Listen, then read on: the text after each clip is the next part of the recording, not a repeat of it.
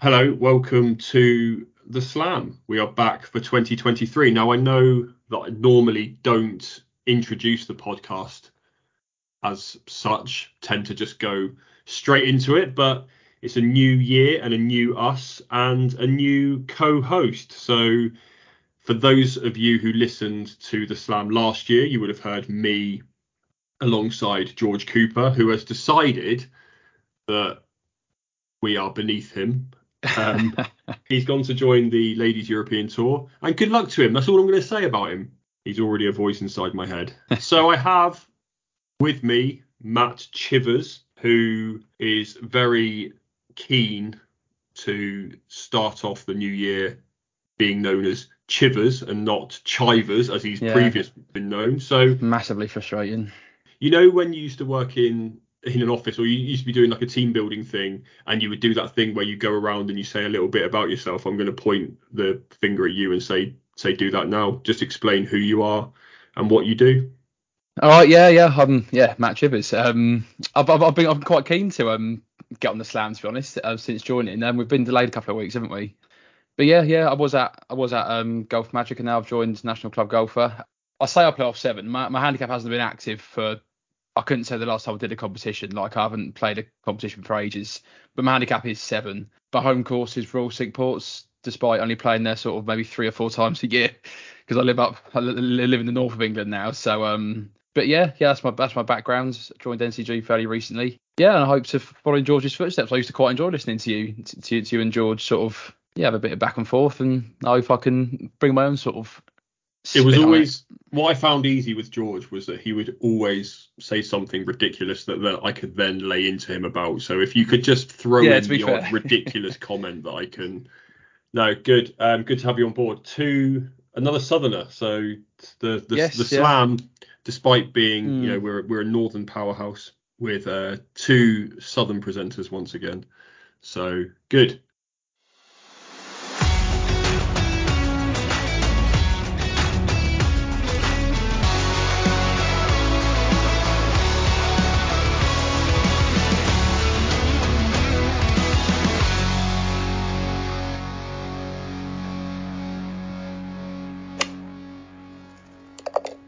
All right, well, where else are we going to start other than Jon Rahm? I got a quick question for you, straight out the block. What do Max Homa, Keegan Bradley, Colin Morikawa, Sahith Theegala, Sungjae Im, Sam Ryder, Scotty Scheffler, and Nick Taylor, 8 players? What do they have in common? Is it they've? Well, I don't know, but is it they've? Is it they've finished? The clue is Jon Rahm. Oh, I was going to say, because if you mentioned Nick Taylor, obviously he finished second last week, didn't he? So I sort of thought that was the clue. I'll cut that out. The answer is they are the only players who have beaten Jon Rahm in his 5 PGA Tour starts since the turn of the year. So and how many was there? So 8 players. So Century Tournament of Champions, he won. The American Express, his second start of the year, he won the calendar year. The Farmers Insurance Open, he finished tied 7th behind Homa, Bradley, Morikawa, Theegala, Im, and Ryder. And Phoenix Open, he finished 3rd behind Scheffler and Nick Taylor. And then he's just won the Genesis. So if you take that back to the end of 2022 as well, since the Tour Championship, he's finished tied 2nd at Wentworth. He won the Spanish Open, tied 4th at the CJ, won the DP World Tour season finale in Dubai before a tied 8th in Tiger's Hit and Giggle in the Bahamas, which we probably don't count. He's won 5 of his last 9 starts, with that tied 7th at Torrey Pines, his worst finish. And he's banked $9.8 million this season alone. And we're still 2 months away from the first major. Yeah. I saw a tweet earlier from CBS scribe Kyle Porter that said that is more than all but 9 golfers have earned in a single season in PGA Tour history. I mean, this is Tiger Woods levels of performance. Well, like he sort of alluded to sort of ignoring the rankings afterwards and saying, because I don't think afterwards when he won, I think the reporter said to him, whoever asked him, said, I believe, or I said, I think that takes you to world number 1 now. I think in his mind at that point, he didn't know if he was actually going to be world number 1. At which point he said, I don't really the rankings. If I'm not world number 1, then the rankings are sort of not very valid. But he has confirmed what he's been thinking for a few months. And I know Rory said last week that he thought he was the best player in the world at that point. But he is showing Tiger levels of consistency. I was looking at Tiger's record earlier. In 1999, Tiger won 8 times. 2000, I think he won 9 times. I think 9 was the most Tiger won in a year. Including the 3 majors he won in that year. Yes, yeah. So let's just compare that then. So what does Rahm need? So he's done 3 wins this year already. So he needs 3 more PGA Tour wins and 3 majors. Is that right? To match that 2000 season of so Tiger in 2000, Woods. Tiger, the Memorial, the Bay Hill, Canadian Open, PGA, the Open, the AT&T, US Open, Mercedes Championship, and the WGC NEC Invitational. That was in 2000. Some real blasts in the past there, isn't there? Yeah. But the thing is, back then, I suppose that there were less tournaments, weren't there? I think, or they certainly used to play less. But I mean, there is no reason why Jon Rahm isn't approaching those numbers. He's literally at the top of the leaderboards all the time. He's inevitable. I think that's a word that's being used quite a lot on Twitter now. He's inevitable. And I thought it wasn't even that scintillating last night. I thought he's only level par until like the back 9 on the actual day. There were quite a few mistakes in the back 9, especially from Homer, which is probably why he didn't win. Because on that 13th hole, he literally duck-hooked two shots in a row, essentially. But yeah, he just sort of assumes he's going to win all the time. I think he will need another major, because what obviously 1 is still good, but if he finishes with 1 in his career, obviously that's a bit of a failure compared to considering how good he is. But yeah, he is, as people are saying, inevitable, and it's at events that are very good events. Homer, Cantlay, Zalatoris at the top of the leaderboard, as well as Keith Mitchell, Thigala, Morikawa. So it's not just normal events he's doing it at. He's doing it at like these designated full field events. So massively impressive. I had to actually double check that he's only won 1. It feels ludicrous. Yeah, I know. Now, I had to go to his Wikipedia page because I was just thinking in my head, I was like, surely he's won more than 1. That's ludicrous. Yeah. And I was all going, well, hang on a second. No, he hasn't. But are you expecting him to lift any of the 4 majors this year? And if so, which one do you perhaps think, if he was going to win one this year, which one do you think is perhaps most likely? I think it's easy. It would be the easy thing to say the Masters, but I think that course suits quite a lot of players' games. Can we just have Rory McIlroy win the Masters, please? Can we just get that? Yeah. Can that just happen? Yeah. Well, it could, to be fair, but then you've got Scheffler and you've got a lot of other players that play well at the Masters. Wouldn't surprise me if Cam Smith or Dustin Johnson played well at the Masters. So I think that'd be the easy thing to say, Augusta. But he played well. He played well at the Open. I can't remember where he finished in the Open last year, but he played well. He ended up finishing well at St George's. So Hoylake could be another opportunity, just off the back of a course I sort of half know. I'm not really too up with LA Country Club or is it Oak Hill that's having the PGA. I'm to be honest, I don't really know anything about those courses, so I wouldn't really know if he was well equipped to win at those courses. But yeah, I'd say Hoylake and Augusta. I'd expect another top 3 at least. I've pulled up his record now. He has got an incredible record at Augusta. So tied 27th on his debut. Then he went 4th, 9th, 7th, 5th, and then tied 27th last year. So he's got an incredible record there. Yeah. So 4 top 10s out of 6 starts. Lump your savings on him, really. I suppose so, yeah. Well, he's always short odds these days. That's the issue, isn't he? He's always like about 6-1, which is pretty terrible odds for a golfer. It might be a multi-major winning year for him. You would have to expect a bit of a Rory turnout. Last year, Rory was top 10 in all 4 majors, wasn't he? You'd fully expect Jon Rahm to at least accomplish that. Another top display from Max Homer as well. He's really proven himself as a big game player on the PGA Tour. He's incredible, isn't he? Everyone sort of saw him as the Joker of the PGA Tour. Like, everyone follows him on Twitter because he's hilarious and genuinely really nice guy. And is that the kind of person that can succeed on the PGA Tour? And he's proven that it is. Yeah, bit of a grinder, I think, isn't he? I know they all obviously have to work hard to be at that level, but I think he is a bit of a real sort of grinder. Works very hard. He's a 6-time winner, I think, now after winning at Torrey Pines. I thought the end of the Genesis was actually really good. I know that obviously, as you said before, Homer made a couple of mistakes and Rahm was grinding it out, but I quite like those. I mean, Rahm, which hole was it, 14 or 15, where Rahm nailed that huge left to righter. He loves those putts, doesn't he? I mean, he obviously had two of those big Yeah, of course, swinging yeah. putts to win the US Open. I mean, he wasn't putting very well, and then obviously he sank that. And that was the sort of moment where you thought, right, Homer's really got to dig deep now, and you saw a shift in Homer's demeanour when that putt went in, and it sort of felt inevitable that Rahm was going to go on and win. But that's what the best players do, and Homer, he had a very emotional interview afterwards, which I'm sure we've all seen. And he not only is incredibly likable, he's another player that we're thinking, well, hang on a second, this guy is going to be a major contender. The way he's playing, he's got to contend in at least one major this year, and you wouldn't bet against him winning it. There's a lot of depth in the PGA Tour. It's a shame they're all American. It'd be nice if a few more Europeans were following Jon Rahm's example. But I feel like Rahm, in the current world number one debate, I think Rahm, McIlroy, and Scheffler separate themselves from the rest. I think they have another gear, whereas players like Homer Murray don't have another gear to go into. When it was level yesterday, Rahm hold that big long putt, then literally nearly made a hole in one on the 16th.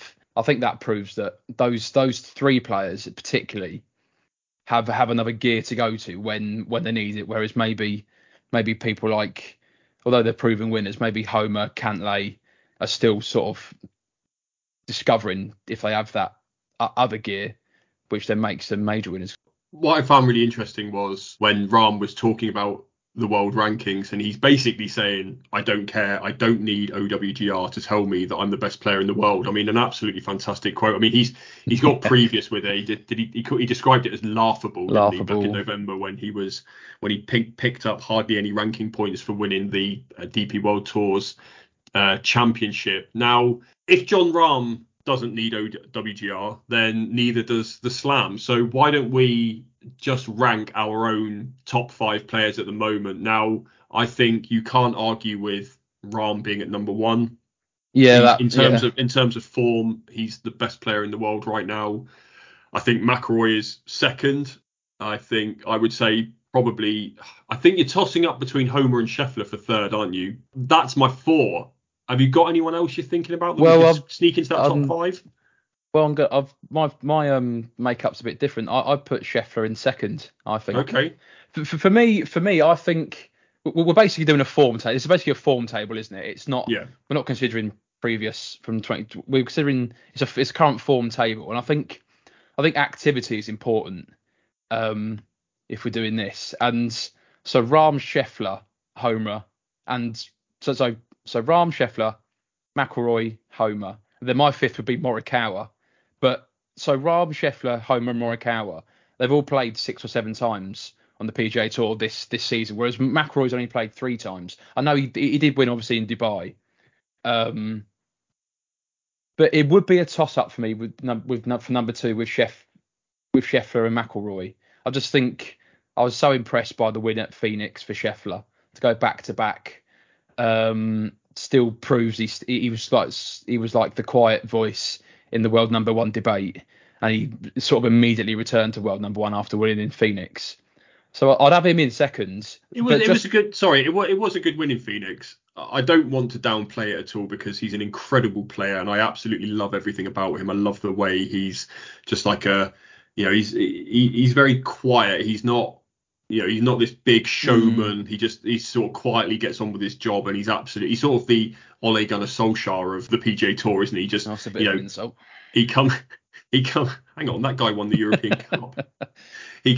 I mean, as a player, sorry. Yeah, as a player. He's come in. He's a bit of a silent assassin, so to speak. He's not this big showman. He's not anything like that. He's not making headlines for the wrong reasons. There's no chance of him going to. I don't think he's even been linked to LIV Golf, has he? Let alone any hint of him going. So it's like that's what I love about him, and that Phoenix win.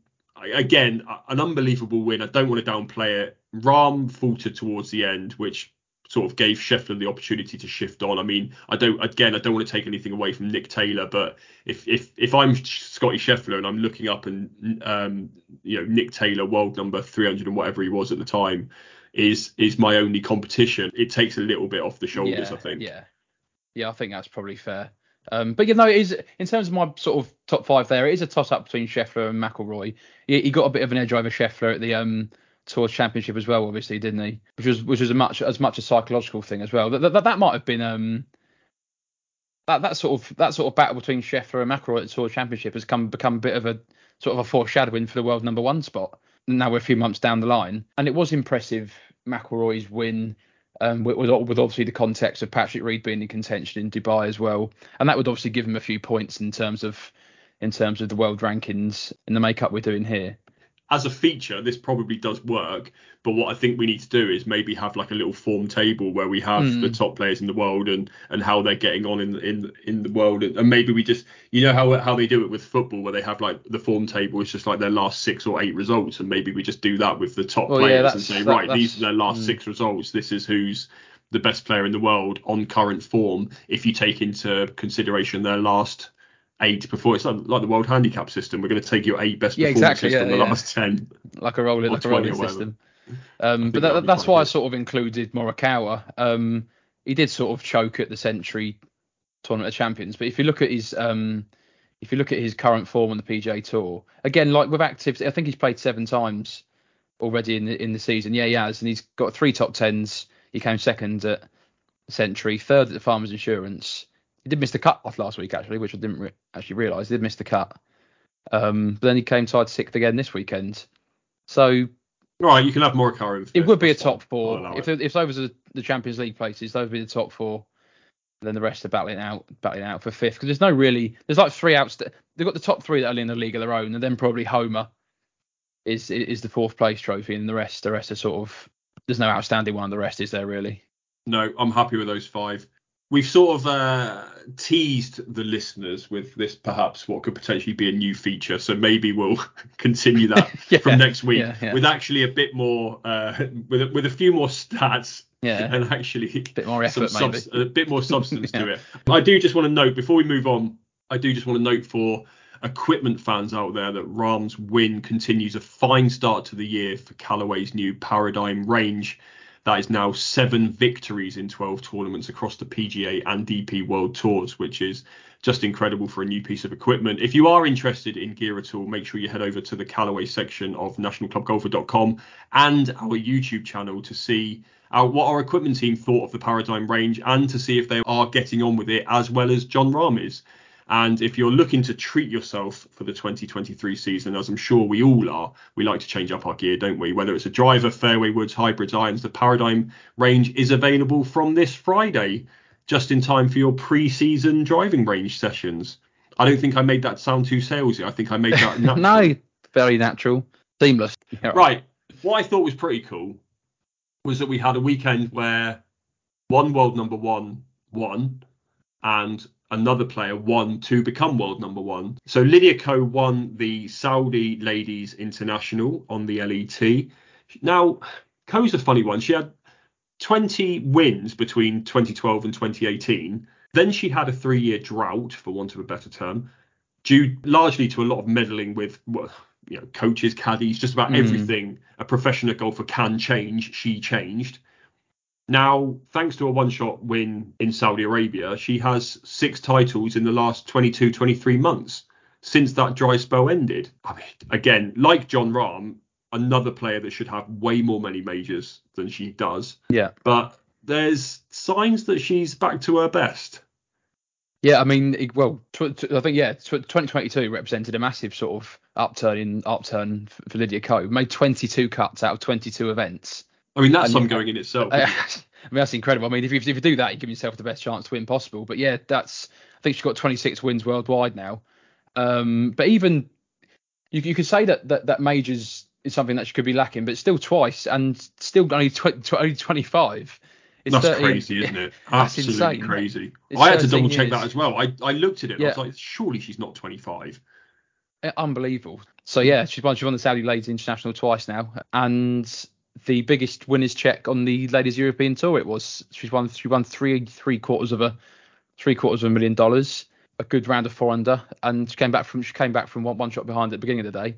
And yeah, her first win as a married lady, I believe, as well. She got married in December. They always like to say that, don't they? That Yeah, whenever yeah. these things get reported on, whether it's a male player or a female player, first win since, well, what do they call it? The nappy factor if they've had a baby. But I think a special mention to the runner-up Aditi Ashok, who is the standout player of the Ladies European Tour season so far. She's number one in the race to the Costa del Sol.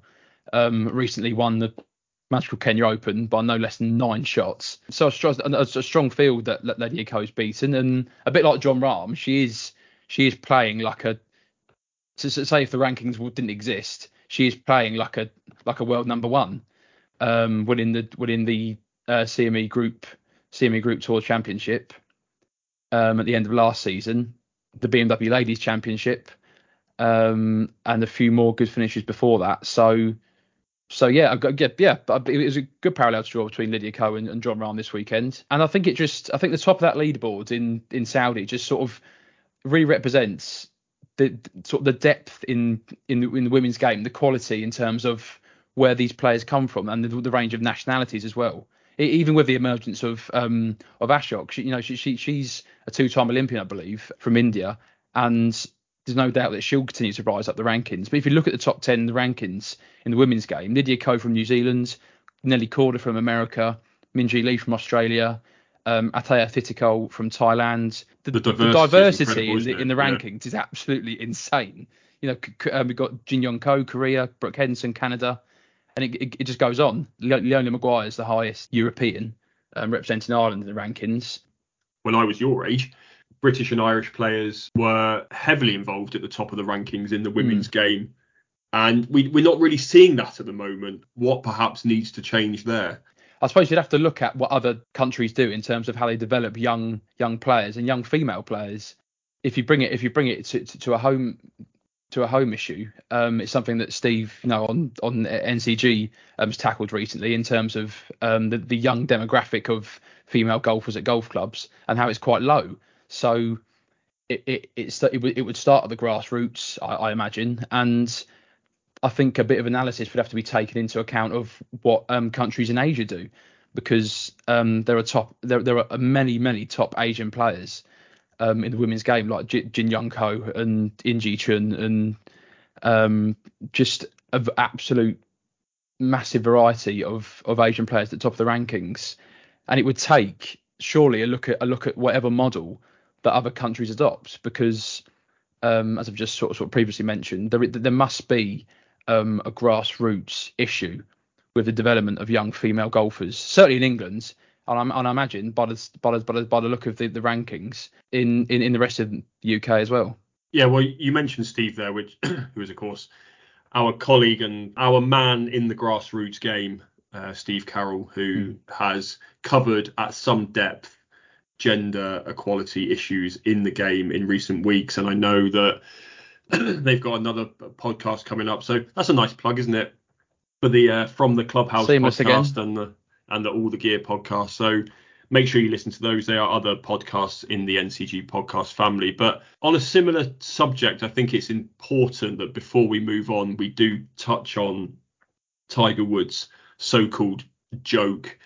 I don't necessarily need your opinion on it, but I do just want to say a couple of things. If you didn't see it, he handed Justin Thomas a tampon after outdriving his playing partner. Now, I think everything that needs to be said has been said on this subject from both sides. But from an NCG standpoint, especially with the work that we've been putting in recent weeks, we are absolutely behind gender equality in golf and ridding the game of any discrimination of any kind. It was incredibly disappointing to see the greatest player of all time in a week when the spotlight was shining on him to not only pull off this stunt, but when you look at it a bit deeper, the fact that it was premeditated, the fact that preparation was involved, and even the way he used that sleight of hand way of handing it to Thomas. He knew it was wrong what he was doing, and not only that, it was from a player for his entire career has faced discrimination due to the colour of his skin. There was, of course, that famous incident when Sergio Garcia made a comment about Tiger Woods coming over for dinner and he'll serve him fried chicken. Now, while not necessarily directly a racist comment, there are racial undertones to that. Of course there are. And Garcia was rightly harangued for making a joke at the expense of the black community. So it troubles me that Woods, especially as someone who has a daughter, I mean, Tiger Woods has a daughter, and he thought it would be okay to pull off this prank that belittles an entire gender. Now, he's apologised. I haven't listened to his apology or read what he said. I'm not interested in what he has to say. It's incredibly disappointing. But if you are falling on the side of it was just a joke, I urge you to go and read the replies to our colleague Hannah Holden, who tweeted on the situation, to see the ramifications.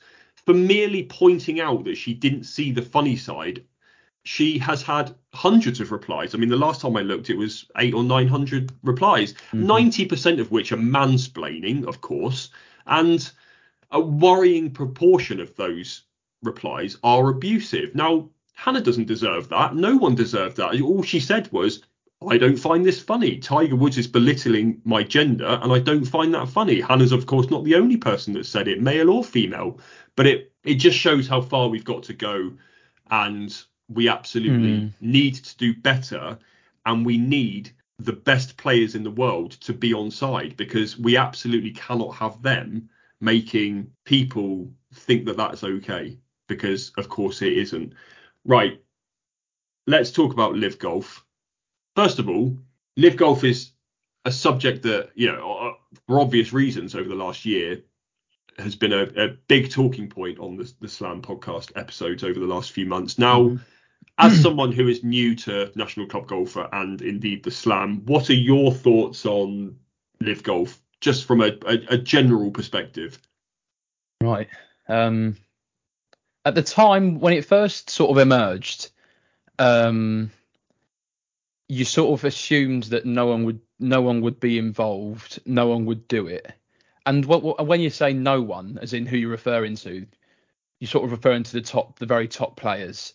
And in that respect, technically, for the most part, no one has joined it, because other than Cameron Smith and Dustin Johnson and maybe one or two others, obviously the core of the world's best players have stayed on the PGA Tour. But in terms of like my actual opinion of it, I don't really get too offended by it. I think at the time when people like Lee Westwood were getting massively criticised for taking big money offers to go to it, I sort of used to think, well, who are we? I know we're literally journalists and we're meant to have an opinion on it, but I sort of thought, who are we to judge people, what they do with their lives? Who am I to say, how can Lee Westwood take such and such money to join a different golf tour? Because it's not my life, it's his life. And that's just an example. Lee Westwood is just an example. So I wasn't really offended by it. I think a lot of people were. Obviously, the source of the money is the main issue, which was rightfully brought up quite constantly at the time, and made for some quite awkward moments at the press conference at the Centurion last year. And to be fair, I think the players should have been made to feel awkward. I know they're not. I do sort of agree with the line of they're not politicians, because they're obviously not. But they should show a bit more public acknowledgement of who they're associating themselves with. But I think the time for that has passed now, because we're a year into it, so we're just used to it now, I think. But I'm also of the opinion of, when you consider where the money comes from in terms of LIV and the Public Investment Fund of Saudi Arabia, if we're going to talk about sports washing, we could be here till next week in terms of talking about what sports or more evidence of sports washing in other sports. You could really sit here and talk all day about what's right and wrong. A lot of PGA Tour players played in that Saudi International a few weeks ago. So I think, without going too deep, because we could literally sit here and talk about it all day, I think it's definitely improved the PGA Tour. I don't think there's any doubt about that. Would these changes to the PGA Tour have happened with these elevated events, stronger fields, more prize money? Would that have happened without LIV Golf? I think could safely say it probably wouldn't have. So there's no doubt that it's improved the PGA Tour. But in terms of it, what it actually looks like, I don't mind watching it. I don't find it as exciting as the PGA Tour because obviously it hasn't got as good players. But if you were a fan of golf, which you are, and you weren't in this job, would you have watched it last year? I imagine I would have watched it out of intrigue and interest. Yeah, I think I would have. If I wasn't a golf journalist and just a golfer, I think I would. I think I would have watched it. But my go-to, it wouldn't have been my go-to because I think everyone's go-to is the PGA Tour. Sure. But I think I quite liked the free to air element of it. I know it's not ideal for them because it's not really reaching as big an audience as they want. Obviously, they have got a network deal now, but I quite like the free to air nature of it, which made it easier for people to watch. I think I would. Yeah, I think I would. I sort of enjoyed having it. I mean, I remember for the Centurion one, the first one, we had it on in the office because obviously it was during the working day, and it was really good, and obviously had really good viewing numbers because everyone was the same as us. We were really, curiosity got the better of us, and we were really interested. Now, I mean, I'm the same. I watch it because it's my job to. It was a struggle sometimes. Like I really struggled to get into it. I just don't have when you've got X amount of players for 48, I guess, playing what is essentially a glorified exhibition. It just doesn't do anything for me. For the same reason that the Hero World Challenge doesn't really do it for me. It's just an end of year hit and giggle in paradise and doesn't really do anything for me. I'll put it if I'm home and I'm on the sofa, I'll watch it. But I'm not disappointed to miss it. And I said at the time, you obviously had Centurion, and then you had Rory McIlroy and Justin Thomas going toe to toe at the Canadian Open. Now I know which one of those I'd rather watch any day of the week. But it looks like, well, by the time you're listening to this, I suppose we will probably have almost all 48 players, if not all 48 players, confirmed for the 14-event LIV season for 2023.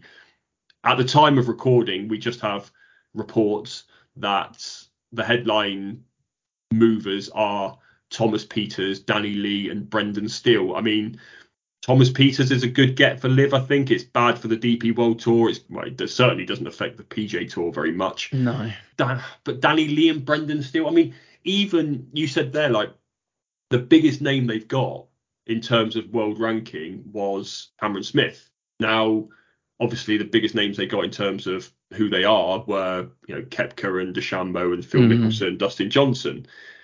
But I think there's for me, it's a bit out of sight, out of mind. I wasn't watching the Genesis last night and that steely battle between Jon Rahm and Max Homa. I wasn't sitting there thinking, do you know what this needs? Cam Smith in the mix. Like it hasn't really affected me in any way, shape or form. Now, I do miss DeChambeau because he's such a showman and he's always entertaining, especially when he was doing his big hitting stuff. I mean, that stuff at the Arnold Palmer Invitational last year or the year before, whatever it was, when he was raising his fists and driving it over the lake and stuff like that. Absolutely fantastic. The man's a showman, but we've got plenty of other showmans on the PGA Tour. Phil Mickelson, do I miss him as a competitive golfer on the PGA Tour? Not really. I mean, the guy was infinitely more interesting last year because he went to LIV Golf. I mean, his form was so bad that if he'd been playing on the PGA Tour, he would have just been absolutely a non-contender in anything. Dustin Johnson, again, same as Cam Smith, like great player. Love watching him when he's in contention, but out of sight, out of mind. Brooks Koepka's the one for me, I think, that I miss the most. I completely agree. He's someone, I don't really know what it is I like about him. I think it's his general don't give a F demeanour about everything. And obviously he was on that episode 2 of Full Swing, the Netflix documentary, which we'll discuss a bit more soon. But I don't know, there was sort of there's something about him, isn't there? I mean, he's obviously the fiercest competitor that you can imagine. And his injuries really are getting the better of him. Like you saw, I don't want to spoil too much in case people haven't watched it yet, but you really saw that it was massively getting him down But as a competitor and as someone who I loved watching week in, week out, like he is the player I miss most. And now it seems that he's got what we're calling buyer's remorse and perhaps wants back on the Well, PGA Tour. that's what I find difficult to take, to be honest. Having seen the Netflix, when I watched his episode on the Netflix series, I sort of thought, I thought there is no way. A lot of these players that have gone to LIV Golf are essentially finished, like in terms of their competitiveness at the top level.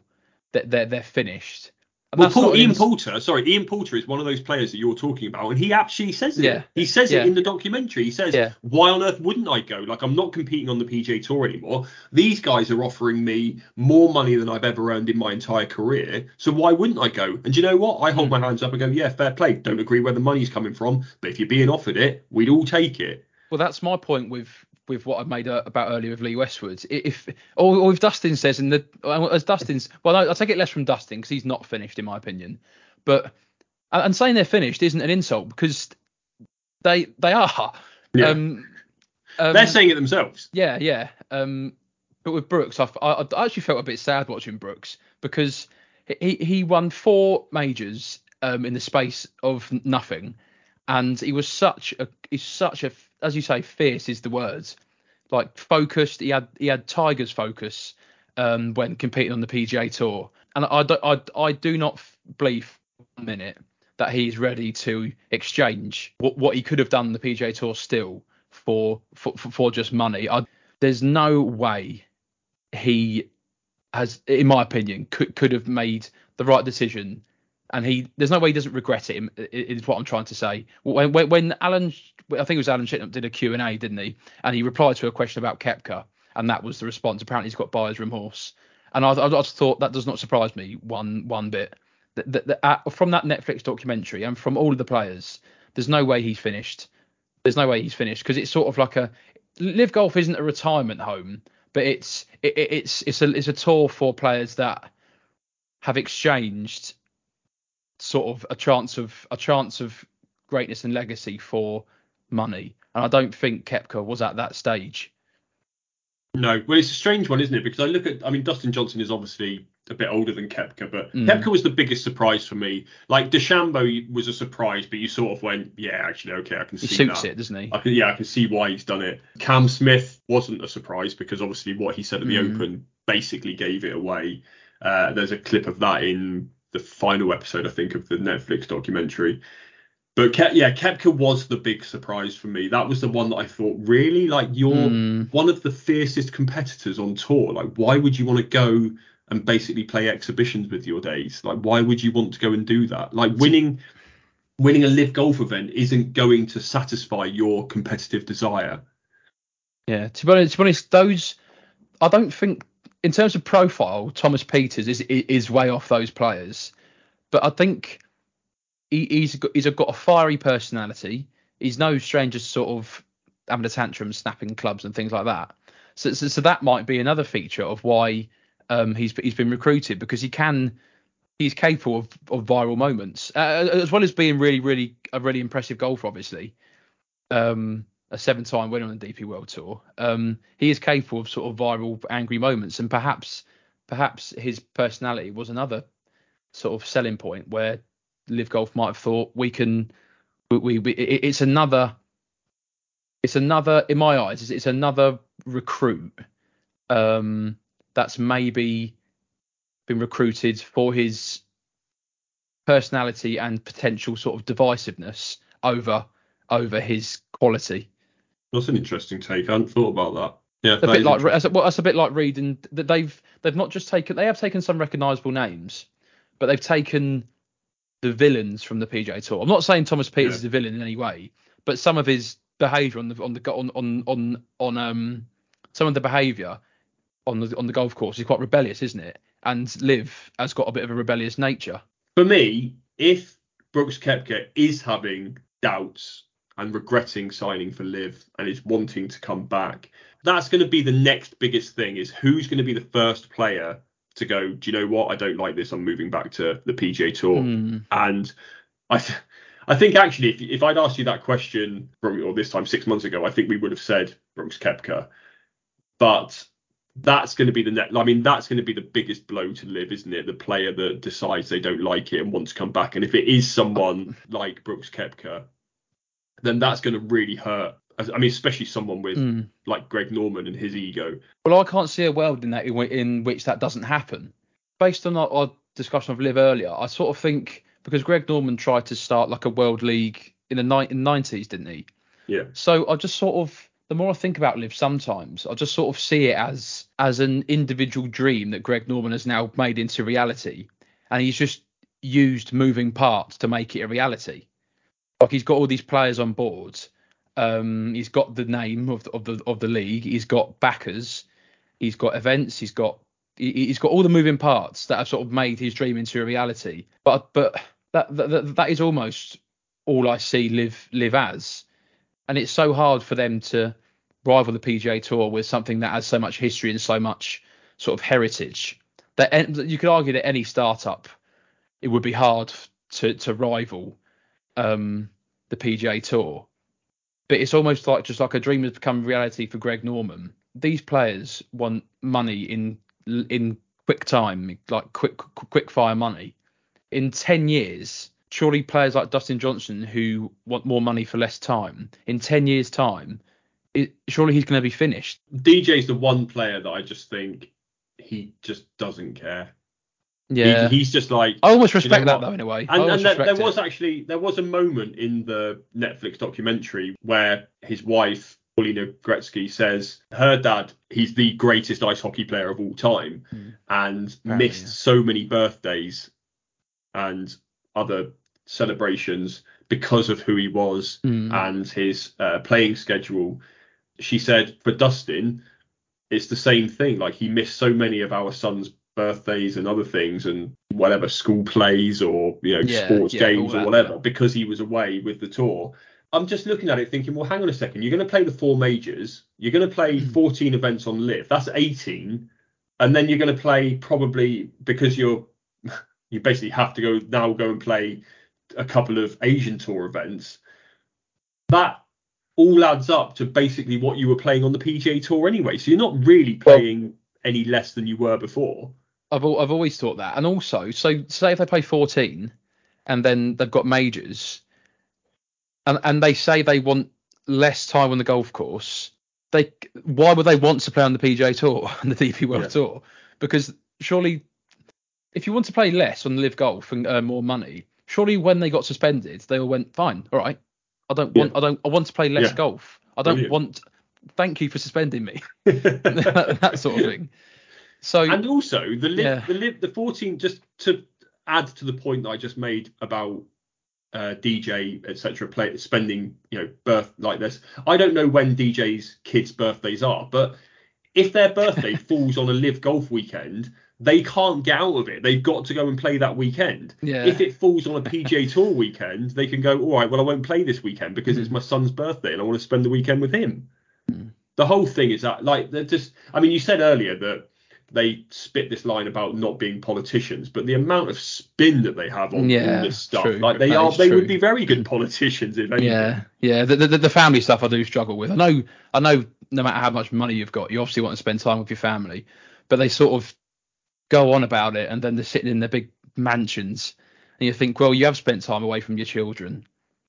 I might be speaking from a point of view of someone who hasn't got children, but if you haven't, if your profession is earning millions and millions and millions, and they're saying they struggle spending time away from their families and they want more time, they do plenty of travelling on LIV Golf anyway, and they want to play in the majors, so they're going to be spending enough time away from their families regardless. Yeah, it's, as someone who has children, I won't be missing any children's birthdays for any reason. That's speaking as, oh god, I'm going to go cats in the cradle here. That's speaking as someone who is a child of divorce and having a dad who did miss a lot of birthdays and things. But I mean, I think I probably would have forgiven him down here somewhere. Yeah, exactly. I think I would have forgiven him if he was away working and earning millions and millions, which I would later inherit.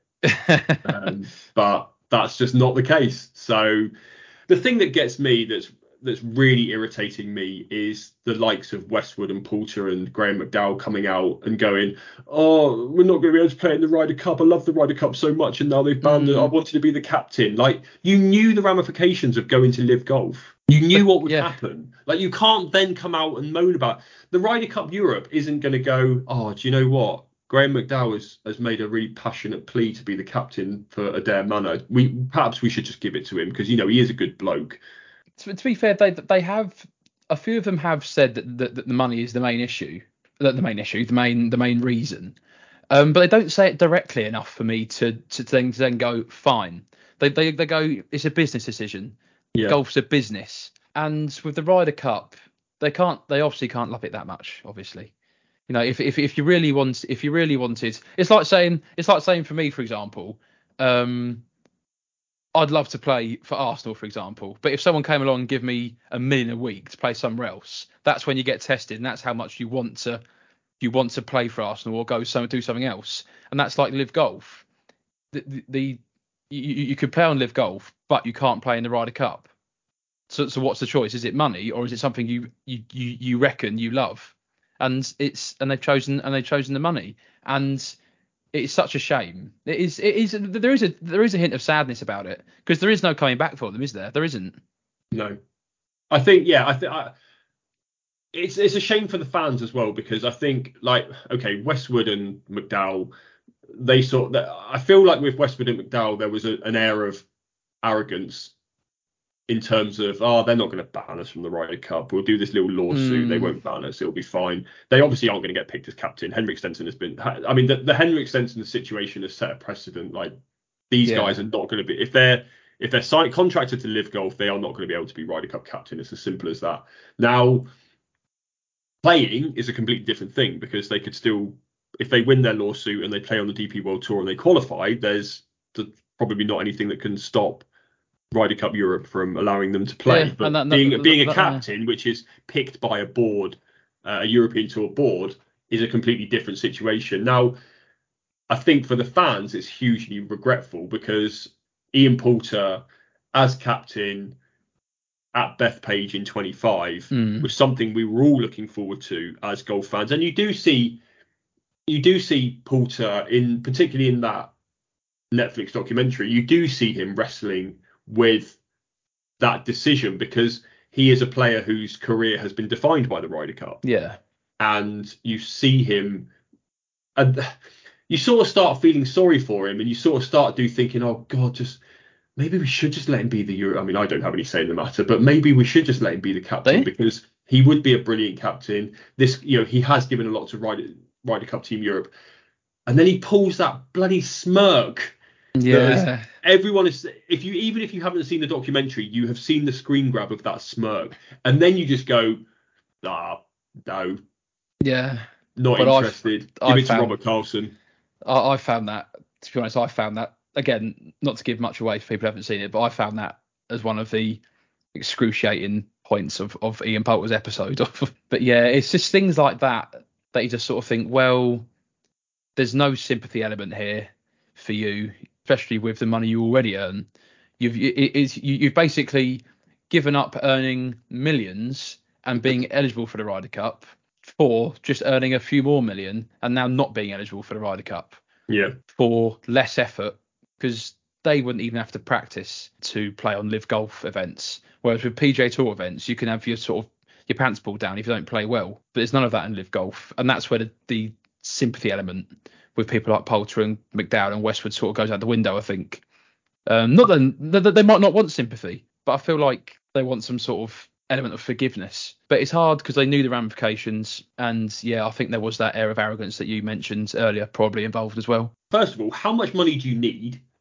And second of all, when you look back on your career, when you're on your deathbed, do you want to be thinking, oh, I earned 90 million instead of 50 million? 50 million is still a lot of money. You can still do a lot with that. You can still set up generations of your family for life. Or do you want to be on your deathbed having been remembered for your legacy? And I just think, for me, okay, I'm not an athlete. I think, and I'm not a sports star, but I like to think that I would go the Rory McIlroy route of wanting to be remembered for my legacy and what I did and what I did for and in the game that I was in.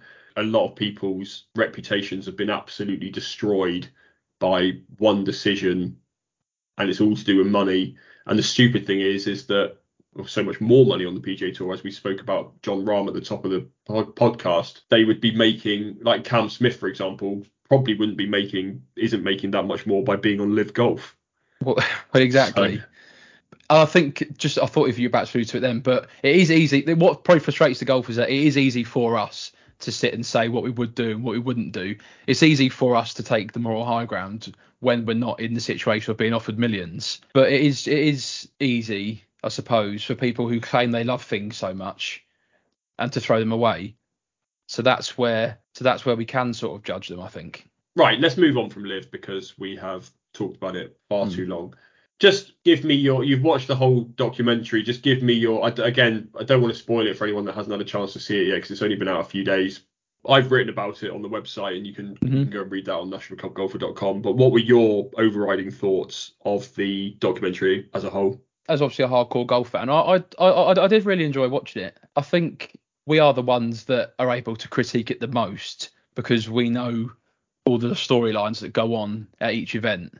I really enjoyed watching it. I thought particularly the episodes with Joel Damon and Tony Finau were brilliant. Yeah. I thought the insight into Fitzpatrick was really good. I like the range of players that were involved, from the most recognisable ones to players like Sahith Theegala and Mito Pereira, who aren't that recognisable to non-golf fans. So I thought it covered a good range in that sense. There were a couple of pointers which I sort of thought I didn't like. It's not in chronological order, which I didn't really, it was incredibly which I found difficult, to be honest. Yeah, because it jumps around too much. Especially as large parts of different episodes were literally all about the PGA Championship. Well, yeah. It was Justin Thomas at the PGA Championship. Well, I mean, just to touch on what you were saying there, you had an episode which the first episode featured Justin Thomas, who won the PGA Championship. That's not a spoiler, and he beat out Mito Pereira, and then like 6 episodes later, you've got an episode focusing on Mito Pereira and his family, and then it's just re-stomping that old ground from episode 1, and you're just thinking, well, hang on, I've already seen this. Why are we still on the PGA Championship? First of all, why did we start on the PGA Championship? Yeah. Second of all, why am I 6 episodes in and I'm revisiting it? Like, what is happening? I thought I honestly did enjoy it. I don't want to criticise it. I did enjoy it. I thought it was sometimes though caught between appealing to us and appealing to people who don't know about golf. Yeah. For example, like there's a comparison or like a parallel with Colin Morikawa and Tiger Woods. I don't think anyone's compared Morikawa to Tiger Woods. Maybe because he won 2 majors so early, that was a potential comparison. But that misleads non-golf fans who watch it, in my opinion. And the dynamic between Matt Fitzpatrick and Dustin Johnson was like set up as like a rivalry for that tournament. I used to work with 2 F1 writers at ESPN who I asked for their opinion about this and their thoughts about Drive to Survive, which is made by the same company. And I said, how has Drive to Survive been received by hardcore F1 fans? And both of them said to me that exactly what you've just said there, like they created drama where there didn't need to be drama, or rivalries that basically didn't exist. That seems to sort of be their MO, really, and that's fine. Like if you're a non-golf fan and you're watching it, does it really matter if a non-golf fan goes away from it thinking that Dustin Johnson and Matt Fitzpatrick are rivals? That's true. It probably doesn't. Like we might look at it and go, that's absolute nonsense. Like that just didn't happen. But it's not for us, is it, that series? I think there is just about enough, especially Rory McIlroy's hilarious quip in the final episode, which I won't say because I don't want to spoil it and it's a swear word. But I think there is just about enough in the documentary. I think I would say out of the 48 minutes of each episode, there's probably 15 to 20 minutes which just about make it enough for it to be watchable for us as hardcore golf fans. I think the stuff around it, I don't need to see Justin Thomas and Will Zalatoris going toe to toe down at the end of the PGA Championship because I watched that tournament. But the bits around that, I love the little comments that the cameras catch and the little quips between Yeah, the players I and the enjoyed little those. behind the scenes stuff. And I really liked that. And I loved Matt Fitzpatrick sitting there with all nerding out on all his data and explaining all that stuff. And I did really like all that stuff.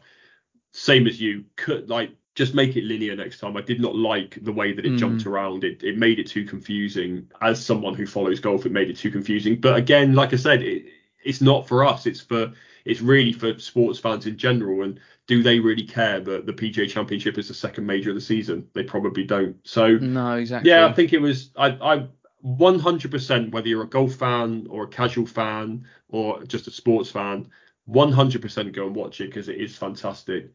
Right, I think we've probably been talking long enough. A while. So I hope your first slam experience was good. Before we go, I do just want to pay respects to John Paramore, the former European Tour chief referee who sadly passed away last week.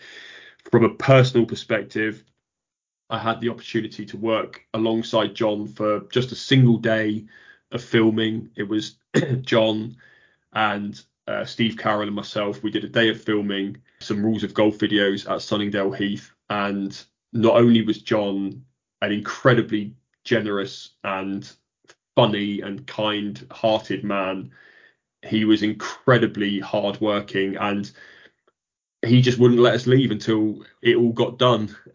He was an absolute diamond to work with, and I really enjoyed that day. And it was one of my, if I was to take single days out of my career, it was up there as one of my favourites, and a very sad news. And if you head over to nationalclubgolfer.com, Steve has paid his respects in his own way, which is a really nice read. So I think that's how we'll finish the Slam podcast. And I hope you enjoyed your first dive into it. And should we come back next week? I did. Should we come back and do it again? Yeah, if we find some time, yeah, sure. Yeah.